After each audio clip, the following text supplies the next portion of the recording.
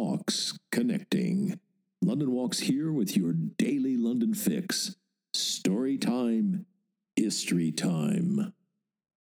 December 2nd. 2 ways of introducing this one. The obvious way is to say, let's do one that's not in the books. One that's not a headline act. Doesn't have its name up on the marquee. One you haven't heard of, but is awfully likable all the same. Put this in floral show terms. There's no way this one is a proud, overbearing, look at me, prize-winning orchid, or some great, lowering, giant beast of a plant. No, it's a humble little daisy. Daisy. I like that word a lot. Originally, it was the Day's Eye. Great name. Day's Eye. By one of those drawn-out evolutionary processes of linguistic transformation, it got shortened to Daisy. So today's, December 2nd's offering is a pretty much overlooked, humble, but very sweet little daisy.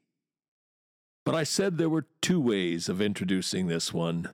Here's the second way. I've now done a whole lot of these Today in London History podcasts.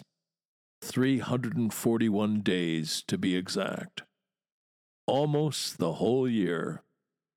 And you know something? I'm beginning to see the days of the year the way the principal of a small country school, a school with 365 pupils, sees his students.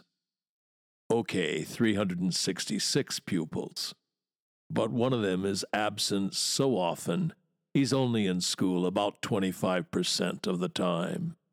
But yes, the school principal, at morning assembly, looking out across his student body. 365 days that are 365 pupils. And each of those days, each of those pupils, they've all got their own character. But groups of them also have things in common. Some of them are bright and well-scrubbed and eager to please and fun to teach. You know, they're honor students. Others are sullen and reprobate and frankly not very nice. They're trouble. The September 2nd kid, for example. He likes to set trees on fire. When he grows up, he's going to have a career as an arsonist. But his December 2nd classmate, lovely kid, nicest kid you'll ever meet. So let's meet her. Bright, shiny face, no side to her at all. Always willing to help out, so likable. She's nothing but good news. If it were planting time and she was sowing a field, she'd be sowing it with feel good. It's catching. You get to December 2nd, you feel good. And no wonder. December 2nd, 1697, was the day of the first service in Rennes' new cathedral. In our St. Paul's, in other words. We can go back further. On December 2nd, 1431, the monks at Charterhouse got permission to draw water by pipes from a spring up in Islington. Fast forward to December 2nd, 1889. How about this diary entry from Arthur Sullivan? First band rehearsal, all the music of the new opera at the Prince's Hall. Very few airs, beautiful effect. Home to dinner. After dinner, wrote, arranged, and scored the overture, finishing at 3 a.m. Gilbert came down after rehearsal at Savoy at 11:15. Finally settled title, The Gondoliers or The King of Barataria. Good title, I think.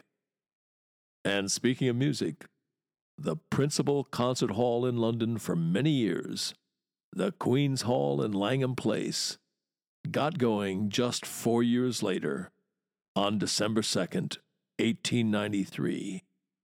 What's not to like about the Queen's Hall's debut?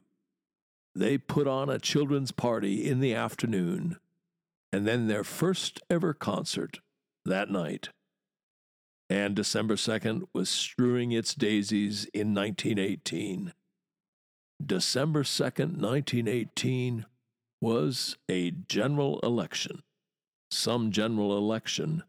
It was the first time women got to vote. The women had to be over 30, but hey, it was a start. Yes, good things happen on December 2nd. And all of that is our overture. We're going to December 2nd, 1954, to Mallet Street in Bloomsbury. Know it well. I did my PhD there at University College London. Anyway, on December 2nd, 1954, the Queen Mother opened the new private theatre of the Royal Academy of Dramatic Art, the Vanbrugh Theatre, the first completely new theatre to be built in London since the war. It replaced the one destroyed by bombing 13 years previously. So it was a perfect instance of London coming back, renewing itself. A phoenix moment, a kind of thing London does so well, and does again and again. I'm thinking now of the Vanbrughs being rebuilt and renamed in 2007. Today, it's the Jerwood Vanbrugh Theatre. And for anyone who hasn't heard of RADA, the Royal Academy of Dramatic Art, it's Britain's preeminent drama school. Its alumni list reads like a roll call of the famous: Sir John Gielgud, Richard Attenborough, Glenda Jackson, Anthony Hopkins, Jonathan Pryce, Juliet Stevenson, Alan Rickman, Kenneth Branagh, and primus inter pares, London Walk's guide, Sean Seymour. The list goes on and on. Anyway, opening the Vanbrugh, the Queen Mother said, "It gives me great pleasure to see the conclusion of an enterprise in which I have taken a deep interest since I laid the foundation stone 2 years ago. Its purpose is to train students for the stage, and I can imagine no greater stimulus for their careers than this charming theater. It will serve both as a symbol of the dignity of their profession and as a challenge to those who use it to strive for the highest standards of dramatic art." And then it was time to watch the show. Her Majesty, naturally, sat front and center in the front row of the circle. She and her fellow audience members were treated to a program of excerpts from plays by dramatists ranging from Euripides to Christopher Fry, performed, of course, by the students of the Academy. It had the twofold aim of tracing drama through the ages and exhibiting to the full the resources of the theater. Again, what's not to like about this daisy? And for a finale, 160 of the guests were invited to a stage party. Glass of champagne in hand, you may be sure. The Queen Mother talked animatedly to the stars of a dozen West End shows who had hurried in after their performances. Nearly all of them had been RADA students. It was a London theatrical event through and through. The party didn't break up until after midnight.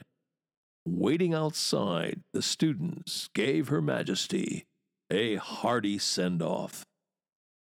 And no question, but you know what's coming for the Today in London recommendation. That's right. Become a member at the Jerwood Vanbrugh and go to some shows there. You'll love the intimacy of the theater. You'll love the blazing talent on display, to say nothing of the ticket prices. and the theater's central London location. I have fond memories of going to see the Vanbrugh to see Kenneth Branagh before he became Kenneth Branagh, so to speak. In other words, a year out of drama school, he was a major West End star, and going to see him in a West End show seriously dented the pocketbook. At the Vanbrugh, well, it was a Star is Born moment. We were seeing the next great star of the English theater put the finishing touches on his skill set. Seeing him for pin money. The tickets were that cheap, and they still are. Along with a London Walk, a performance at the Jerwood Vanbrugh is one of the great London bargains. You've been listening to the Today in London History podcast, emanating from www.walks.com, home of London Walks, London's signature walking tour company, London's local, time-honored, fiercely independent, family-owned, just the right size walking tour company. And as long as we're at it, London's multi-award-winning walking tour company, indeed, London's only award-winning walking tour company. And here's the secret. London Walks is essentially run as a guides cooperative. That's the key to everything. It's the reason we're able to attract and keep the best guides in London. You can get schlubbers to do this for £20 a walk, but you cannot get world-class guides, let alone accomplished professionals. It's not rocket science. You get what you pay for. And just as surely, you also get what you don't pay for. Back in 1968, when we got started, we quickly came to a fork in the road. We had to answer a searching question. Do we want to make the most money, or do we want to be the best walking tour company in the world? You want to make the most money, you go the schlubbers route. You want to be the best walking tour company in the world, you do whatever you have to do to attract and keep the best guides in London. You want them guiding for you, not for somebody else. Bears repeating, the way we're structured, a guides cooperative, is the key to the whole thing. It's the reason for all those awards. It's the reason people who know go with London Walks. It's the reason we've got a large following, a lively, loyal, discerning following. Quality attracts quality. It's the reason we're able, uniquely, to front our walks with accomplished, in many cases distinguished professionals. Barristers, doctors, geologists, museum curators, archaeologists, historians, criminal defense lawyers, Royal Shakespeare Company actors, a bevy of MVPs, Oscar winners, people who've won the Guide of the Year award. Well, you get the idea. As that travel writer famously put it, if this were a golf tournament, every name on the leaderboard would be a London Walks guide. And as we put it, London Walks guides make the new familiar, and the familiar new. And on that agreeable note, come then, let us go forward together on some great London Walks. See you tomorrow.